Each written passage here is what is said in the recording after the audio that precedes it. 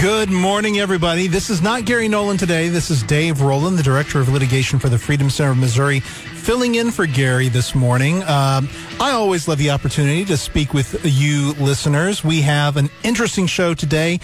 We are about to speak to Matt Vadum, a reporter for the Epoch Times. Later on, we're going to hear from the Secretary of State of Missouri. We are also going to chat with a couple of other guests later on in the show. So I'm looking forward to all of that. But let's go ahead without further ado and bring in Matthew Vadum. How are you doing this morning? Okay, how are you? I'm doing very, very well. So my understanding is you wanted to talk about the Supreme Court hearing yesterday in the Consumer Financial Protection Bureau case. Is that right? Do I understand things properly? We can talk about that. I can talk anything about the Supreme Court, but that is an interesting case that happened yesterday. That's true. Well, okay, bring it. I will let you choose where to begin then. What's the most interesting thing happening at the Supreme Court right now that's just you're itching to talk about? Well, today they're having a hearing about a civil rights tester, somebody who is called Atchison Hotels versus Laufer, and Miss Laufer, I guess for a living, causes trouble for hotels. She looks on their websites and so on to see what kind of information they have about their disabilities policies, their Americans with Disabilities Act policies, how they accommodate disabled people. And if they don't put enough information on the website, she sues them because they're required to post this information. And she's filed hundreds of lawsuits. And the hotel industry is pretty sick of being, targeted by people like her. So they fought back, and they're in court this morning to talk about it at the Supreme Court. So that should be a pretty interesting hearing. Yeah, definitely. So real quick, let's just remind the listeners that ordinarily you don't get to bring a case into the courts unless you have been harmed in some way. That's what we call standing.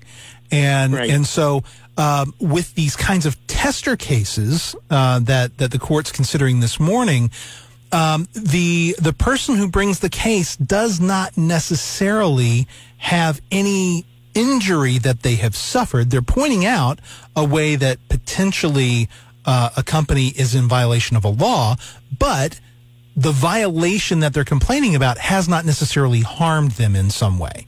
And so that's right. Yeah, that's right. And here, she doesn't have any intention of visiting the hotel. She's not intending to become a customer of the hotel. She's not going to stay there. So the hotels are saying, she has no standing, and they're irritated by this behavior, especially when a lot of them, smaller hotels don't necessarily have. I don't think they're necessarily required to comply with the Americans with Disabilities Act. Like they don't necessarily have to build wheelchair ramps or things like that. It depends. And if they just don't put enough information on their website, they get nailed by her, and they feel harassed. Right, and that's really important to point out as well. Kind of the unintended consequences of regulation when you have a very large company like a hotel chain or something like that. You have the resources to know precisely what the law requires and all of its intricacies, and to make whatever adjustments are necessary. But when you're talking about smaller businesses, they do not always have the resources or the level of sophistication that they might otherwise have or need in order to comply with all of these regulations. And so what happens frequently is the regulations end up biting the smaller organizations in the butt in a way that benefits the larger corporations. And I think that a lot of people from a policy perspective would recognize that's a problem. You're basically assisting Walmart and harming the mom and pop stores and that kind of thing when you apply regulations in this sort of way. And so that's one policy-based argument why this is a bad idea. But now we're going to find out if there is a legal and perhaps constitutional problem with allowing these unharmed people to come in and target these smaller businesses. So do you have a sense yet of how that case is going to turn out? I know that they just started the arguments a few minutes ago, I believe, correct? Right. They're going on right now. Mm-hmm. And I'll get back to them in a couple of minutes because I'm writing about the case. But hard to say. I don't really have a good sense of what's going on with in the justices' minds on that one. But well, it's interesting because ordinarily the more conservative justices have taken a more stringent approach to standing. So, for example, there were cases from decades ago where people wanted to sue to enforce, I believe it was wildlife regulations, and ultimately the Supreme Court said, no, you don't get to bring these lawsuits because you've never suggested that you actually intended to go to any of these places and see the wildlife there that you're saying, the regulations are not being properly applied. So unless you have suffered a particular harm personally, you don't have standing to bring this case. And that's kind of been the more conservative perspective on this. But then, just in the last couple of years, there have been a couple of cases where maybe standing was a little bit iffy. And the conservative justices went ahead and found standing so that they could get to the merits of the case. Do you think that there is a shift taking place in how the conservative justices view standing?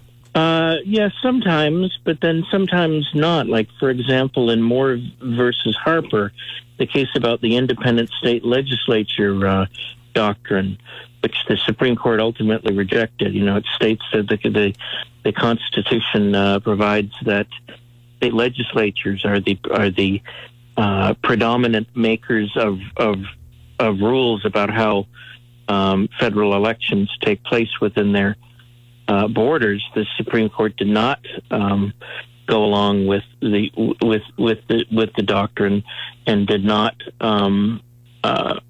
do what a lot of constitutional conservatives wanted it to do, and basically just left the status quo in place where you can bring all sorts of judicial challenges in about race and whatever under the Civil Rights Act and under various voting statutes, and they insisted on doing it. They didn't have a problem with standing. Even though the Supreme Court of North Carolina had reversed itself on the underlying issue, mm-hmm. they still moved with the case. Now, with today, the civil rights tester case in the ADA, Atchison Hotels versus Laufer, this woman withdrew her complaint. And decided she didn't want to go through with it, and then asked the Supreme Court in August to dismiss the case, and the Supreme Court refused. So do you think she asked them to dismiss the case because she thinks she's going to lose? It could be. It could be. Well, she said that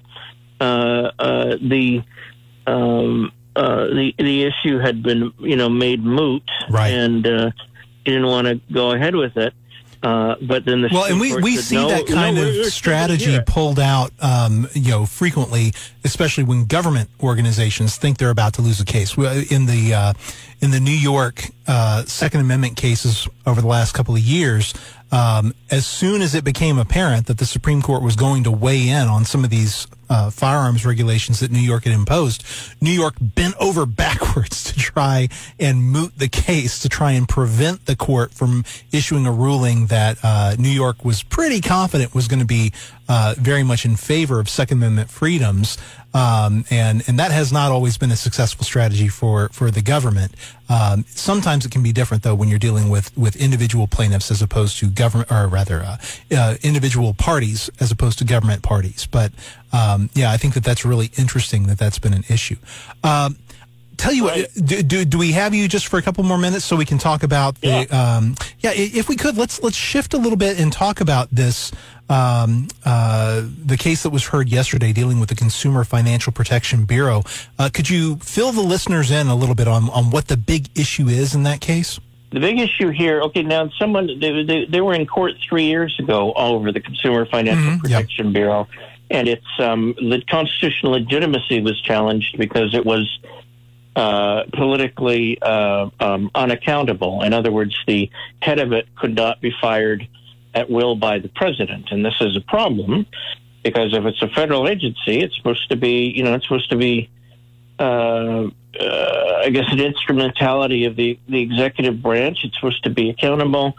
In theory, can we take a step back? Elected by the people. Can we take a step back and let's say when Congress created this bureau, Congress intended for it, and it was a Democratic Congress at the time. They intended for it to be very independent. They wanted it to have a degree of independence from the president. They wanted it to have a degree of independence from Congress itself.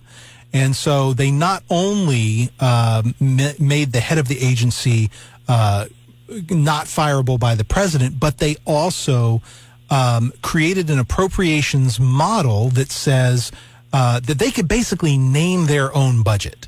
Isn't that correct, or am I misunderstanding? No, this? that's correct, and that's the issue. Instead of the fireability of the head of it, which was decided 3 years ago in the case known as SELA law, and the Supreme Court in that case, as you know, said, you're right, this is unconstitutional, but we don't want to, there are reliance interests here, and we don't want to stir things up too much, and we're going to give them a chance to change their policies so that the head of the CFPB can be fired by the president. So they allowed the bureau to exist. But today, the issue, or in yesterday's arguments, the issue is the funding mechanism, whereby the Consumer Financial Protection Bureau gets its money from a levy paid to it by the Federal Reserve System, which charges banks a fee to regulate them. I guess in effect a tax, arguably, and that funding stream is not subjected to congressional oversight, and that's the problem. The lower court, I think it was the Fifth Circuit, which has become beloved of late by conservatives and libertarians because it hews pretty closely to, in their view, to what the Constitution actually says, and it found that the funding stream was clearly unconstitutional because you can't just have the sort of freestanding appropriation going to a body without Congress being intervening, because it is the government's money. It's federal money. The government has to have some input. The Congress has to have some input into how it's done, rather than it just sort of going on forever, collecting fees, collecting levies from the Federal Reserve System. So the Fifth Circuit said, this is obviously unconstitutional, and struck it down. And so the CFPB appealed, and that's what they dealt with yesterday. So one of the things that I found really interesting about the arguments yesterday was that even some of the conservative justices, it sounded like, were kind of skeptical of the challenge here. Justice Thomas, in particular, pointed out, look, just because Congress has not used a model like this before doesn't necessarily mean that it's beyond Congress's authority. And so the fact that Congress has said, all right, well, we're going to have this very, very high limit on what you can appropriate to yourselves, that doesn't inherently mean that it's unconstitutional, that it violates the appropriations clause. And so kind of my read from the arguments yesterday is it sounded to me like there are at least 5 votes to reverse the Fifth Circuit and to say that this model is indeed constitutional. Did you hear it differently than I did? I found it sort of difficult to get a reading on where they were going with it, but my thinking is more sort of practical in that I don't think based on their past behavior, I don't think the Supreme Court, especially under the leadership of John Roberts, who hates to strike down anything, even if it's obviously unconstitutional, like Obamacare, and bends over backwards to come up with specious reasons to justify his rulings. I don't think they're going to overturn the funding mechanism. They'll, if at worst, they'll just say you have to bring this under the control of Congress. But we're not. They're not going to strike down the Consumer Financial Protection Bureau's existence in itself, because they just don't do that. But strictly speaking, as a matter, I'm not a lawyer, but just from covering this sort of stuff for many years, strictly speaking, as a constitutional matter, I tend to be sympathetic to the argument that it is unconstitutional. That money. Well, Mr. Vadum, we are going to have to go into a break here. Thank you so much for coming on and chatting about these cases with us. I do appreciate it. If you can stick around on the other side of the break, I'd be happy to continue the conversation. But in the meantime, we're going to go ahead and we're going to go to a break. This is Dave Rowland filling in for Gary Nolan on the Gary Nolan Show on the Zimmer Radio Network. We are back. Thank you guys for listening in today. We are speaking with Matt Vadum, a reporter with the Epic Times, and he and I got carried away talking about some of these Supreme Court cases on the first segment, and we ate up a lot of time for this segment. So, Mr. Vadum, we've got about 4 minutes, but I want to go back to the discussion about the Consumer Financial Protection Bureau and the arguments that the Supreme Court heard yesterday. Do you have any other thoughts, like big takeaways from the arguments? You said you think that they're basically going to leave the act in place. What limits do you think that they might impose based on the arguments yesterday? Well, or did I misunderstand what you were saying on that? No, I think you got it right. I think that the court, I think the CFPB's funding mechanism is a problem, but that doesn't mean the Supreme Court is going to do anything about it. I think at the worst, they're going to say the funding mechanism is no good. You have to bring this under the power of Congress, under the control of Congress and the appropriations process. But they're not going to say that they're not going to forbid the Consumer Financial Protection Bureau from operating. And really, that's what they ought to do. But I don't think they're going to do it because they don't like to stir things up unless they absolutely have to, as they did when they overturned Roe v. Wade and when they made the Bruin ruling in 2022, recognizing for the first time a right to defend, a right to bear arms in public for the purpose of self-defense. Right. So I want to go back real quick to Justice Thomas's comments. One of the things that he pointed out was that the case that the court took up, in other words, the issue that they wanted to decide, was whether the structure that Congress had adopted here violated the appropriations clause. And Justice Thomas pointed out, look, the arguments that were made kind of got into some of the other constitutional issues, like the non-delegation doctrine. In other words, the idea that Congress is not permitted to assign its own duties to other branches of government. But that's, strictly speaking, not an appropriations clause argument. And so Justice Thomas kind of called on Mr. Francisco to say, well, how do you get from these non-delegation arguments into the appropriations clause? And I wasn't sure he had a good answer. What was your thought there? Well, I remember what you're referring to. Justice Thomas asked the Noel Francisco, who's representing the payday lending company that brought the challenge. He said, I want you to complete the following sentence. Funding of the CFPB violates the appropriations clause because blank. Yeah.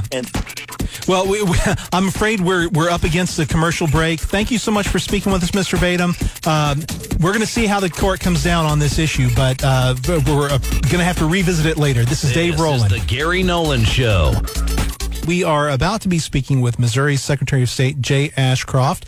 I do want to make clear that we are speaking to him solely in his capacity as Secretary of State. He is running for a different office, but this is not a campaign conversation in any way, shape, or form. So if we could, let's go ahead and let's welcome Secretary of State Jay Ashcroft to the show.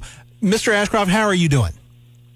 I'm doing well. Good to hear your voice, and glad you're Likewise. Yeah.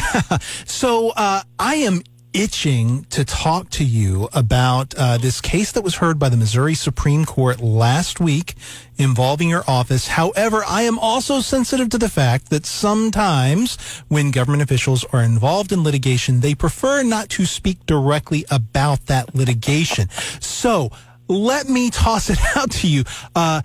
Can you talk to us about that case, or should we limit our conversation to broad principles that might have been implicated by the case? You know, I think there are things about the case we can talk about.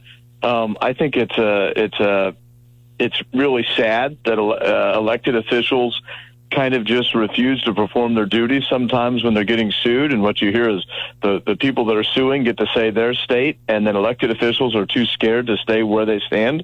I think it's a cop-out. I would not be fighting this case in the courts if I did not believe that we were right and doing the right thing for the people of the state. So I may not go into every detail of it because Understood. It could deal with litigation strategy, but no, I'm happy to talk about it, and I think it's important to talk about it because the people have a right to know. I agree, and it's so refreshing to hear you say that. So let's provide a little bit of background about how this issue even got set up. If you could, would you share with us about what happened in 2014 with the Missouri Supreme Court and how they dealt with a particular ballot issue? Can you do that? I can fill in some if you need me to, but I thought maybe it'd be best coming from you.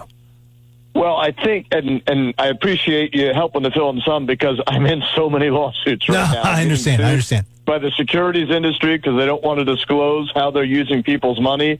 I'm getting sued by individuals who are mad that they came in third place in the election, and somehow that's my fault. I'm getting sued by people that are unhappy that we're telling the truth about their initiative petition language, and they want to obfuscate the issue. I think what you're talking about, although sometimes I lose track of all the lawsuits, is the lawsuit dealing with the constitutional amendment to allow the requirement that the city of Kansas City pay 25% of their budget to police officers instead of the 20 that they've been doing that was passed by the legislature. Yeah, that's the one that we're talking about. Well, yeah, that's the case. That's the case that was argued last week. So to provide the context of that case, the legislature, if I recall correctly, referred an issue to the people, and we had the option of amending the state constitution to give the legislature greater control over the spending that the city of Kansas City would devote to its police department. And basically, the people overwhelmingly approved this petition. So I believe it was 63% of the voters said that this should be made. But the mayor of Kansas City didn't like that. Yeah, jump in. He didn't like that, and I think a foundational issue to mention, and this is something that I think you and I are both very happy about, the state could not pass that law without the people amending the Constitution to allow it because of Hancock. Right. And the idea that the state is not allowed to require political subdivisions to spend money. Generally speaking, our courts have weakened it, I'm afraid. But the state can't mandate a political subdivision spend money without the people changing the Constitution, which is a great thing. But this constitutional provision was tied to a statute that was going to be passed, that was passed by the legislature. It could not go into effect unless the constitutional amendment was passed. Right. The state auditor reached out to Kansas City to get financial data to be able to give a prediction for what the financial impact of this constitutional amendment would be, both to the state and to local political subdivisions. Would it raise money? Would it cost money? So that the people could know that when they vote on it. Kansas City had the opportunity to challenge that fiscal note just like anyone else can, and they forgot to. They were too late in doing it. And now they want a second bite at the apple. That's why they have appealed it to the Missouri Supreme Court. There are actually, I think, questions about whether or not they even have standing to do that, because I think you're supposed to be a citizen that is filing this, and yet the mayor, according to all the receipts, has done this in his official capacity. So what we have here is simply the city of Kansas City trying to make sure that they don't have to spend money to defend the people of Kansas City and make sure that they can be safe in their homes, and it's wrong. Well, there's one other really important fact here, and again, I may misunderstand this, but I think I've got it right. From what I understand, Kansas City already was spending roughly 25% of its budget on the police department, and that's what the statute would have required. Essentially, the statute was intended to prevent future defunding. It was to prevent the city from, in the future, reducing the amount of spending on the police department. And so that raised a really interesting issue for the Supreme Court, because when the city... It's not a new mandate. Yeah, well, yes, and when the city reported that, for the fiscal note purposes, this is going to cost the city potentially tens of millions of dollars, but it's not, because they're currently spending in that level right now. And so one of the questions that was asked at the oral argument is, well, how can you say that you're going to be harmed to this extent when, in fact, it doesn't require you to increase your current funding at all? And so I thought that was a really interesting point, and it certainly does call into question why they think that they should have been able to put forward this enormous fiscal note when, in fact, there was no current change at all to be found when it came to their level of spending. But they were basically arguing, well, we get to hypothesize that maybe in the future, under completely different circumstances, we might be harmed to the tune of this amount. And the auditor had said, no, I don't think so. You haven't demonstrated that. So I thought that was really interesting. I think the auditor was provided information from the city of St. Louis that said we wouldn't have to spend more under this. I think a lot of what the city is now arguing is not what they submitted to the auditor. I think that's correct. Arguing against themselves. And the auditor's saying, you already spend this much. You told me you already spend that much. Yeah. Now, after the fact, after you've had your time to appeal it, you want to appeal it a second time, after the people have voted on it, you want to suddenly change what you're arguing, which I think everyday people say, that's not right. And for the people that aren't sure that this really matters, there are pretty strenuous allegations that are at least credible, and I think they're true, that the city of St. Louis has been shifting funding away from the police department. I've heard that the police department used to have mechanics that were specifically supposed to be working on police vehicles, and what the city did was they got rid of the mechanics for the other city vehicles and are now requiring the police mechanics to repair all the city vehicles. So the idea that a municipality would try to hide what they're doing by withdrawing protections and not supporting the police to protect the people is a very real possibility. Yeah. So, Secretary Ashcroft, we are coming up on a commercial break here. You're going to be here on the other side. No, it's not a problem at all. You're going to be with us on the other side of the break, correct? Yes.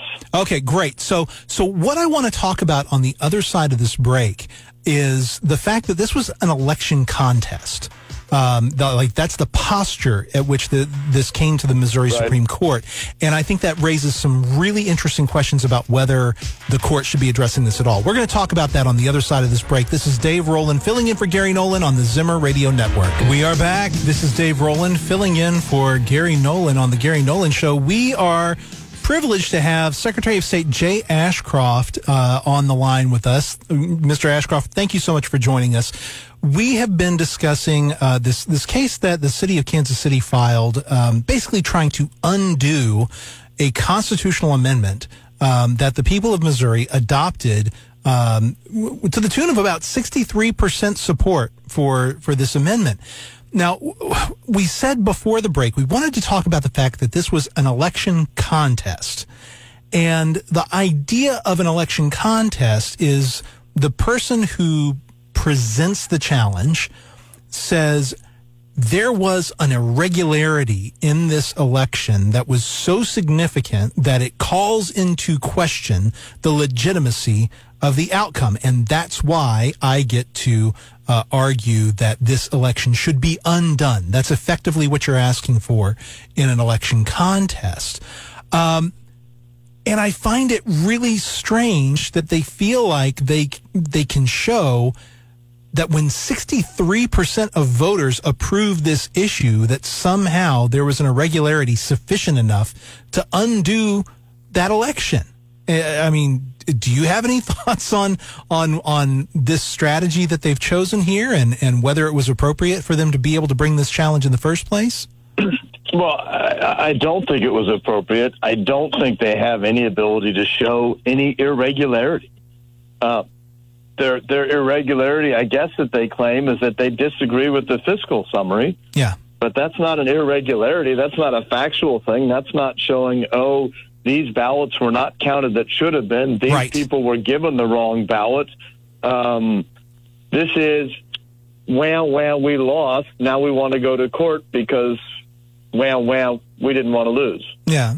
So, as you're aware, I've actually litigated a successful election contest, and the bar, very rare. It's extraordinarily rare. But the bar is really, really high, and quite frankly, it should be.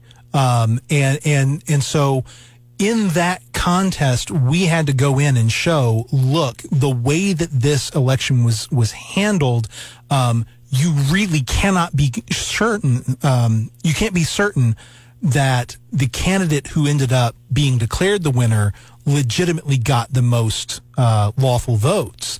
And so in that case, there were, I want to say roughly 3,000 votes cast, and the difference between winning and losing was maybe 84 votes out of roughly 3,000. So that's a really, really narrow margin of victory.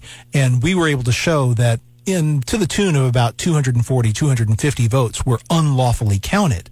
And when you've got that huge of a number of unlawfully counted votes versus only 84 votes making the difference between winning and losing, that at least opens the door to say, yeah, we just can't be sure that the correct candidate was declared the winner of this case. But when you've got 63% of voters across the entire state, so you're talking about millions of votes, it blows my mind that the city of Kansas City thinks that they can show, even if the fiscal note had been written the way that we think it should have been written, then it would have changed what would have had to have been tens of thousands of votes across the state, right?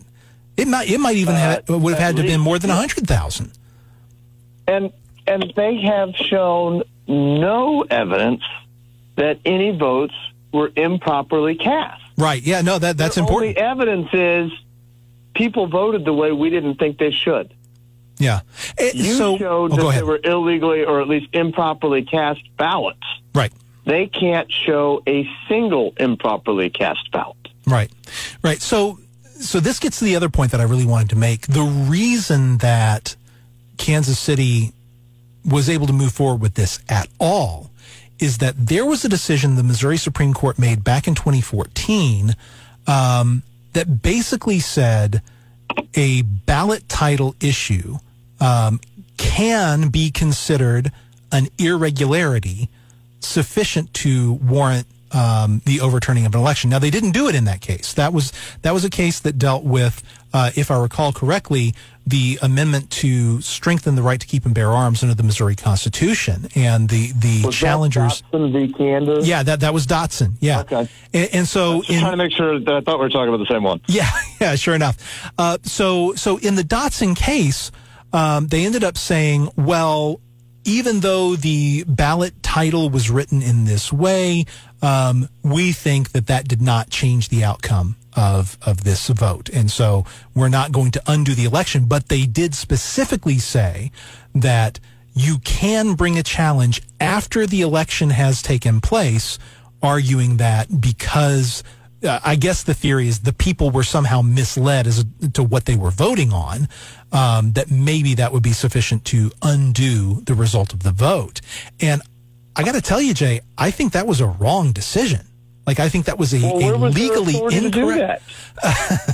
Well, they were claiming that it's written into chapter, I believe, 116 of Missouri statutes, but the idea that you could undo an amendment to the state constitution, where, by the way, the state constitution itself says that when a majority of the voters have voted in favor of an amendment, that amends the Constitution. The Constitution is amended, and I don't know how you undo that by saying, well, but maybe the people didn't really understand what they were voting for. I mean, don't we have to presume that the people understand what the issue is? I feel a lot. Well, look, if we presume that the legislature knows what they're doing, we definitely have to presume that the people know what they're doing, because I trust the people a lot more than our legislature. Well, yeah, and under our Constitution, the people are actually the premier legislative authority. Like, the fact that we have initiative and referendum on our state constitution, that puts the people in a position of primacy as the legislative authorities over the legislature. Now, the legislature typically manages the legislative authority, but one of the things that makes Missouri's Constitution unique is it does provide the people a level of direct assertion of legislative authority that transcends what is provided to the legislature. And so I think, particularly when you have a situation like this, where an issue was referred directly to the people, they got to vote on it, I think it's the height of arrogance to suppose that the people cannot be presumed to understand what they were voting on. I mean, that's like saying, oh, well, we get to undo something the legislature did because maybe the legislators didn't understand what they were voting on. That would never fly if you tried to take that in front of the courts. I mean, it's absurd to suggest that would be the standard to apply. And yet, that seems to be the standard that got applied in Dotson. And we'll have to find out whether they're going to apply it in this Kansas City case or not. If such a flimsy argument allows the Supreme Court to overrule the constitutional amendment, then we have given all authority in our government to unelected judges, and that's not right. Yeah, that's a problem. The Constitution should only be amended when the people approve it. Right, and the judge's responsibility is to apply the law as the people have established it in their Constitution.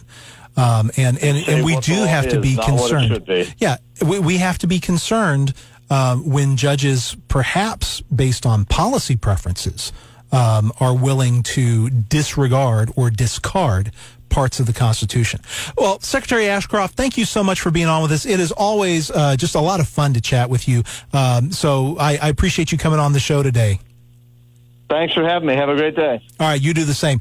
We are about to go into another commercial break. We're going to be back on the other side of this break with a friend of mine who is fighting for liberty in Kansas. And so I'm looking forward to that conversation. I think you're really going to enjoy it as well. This is Dave Rowland filling in for Gary Nolan on the Zimmer Radio Network.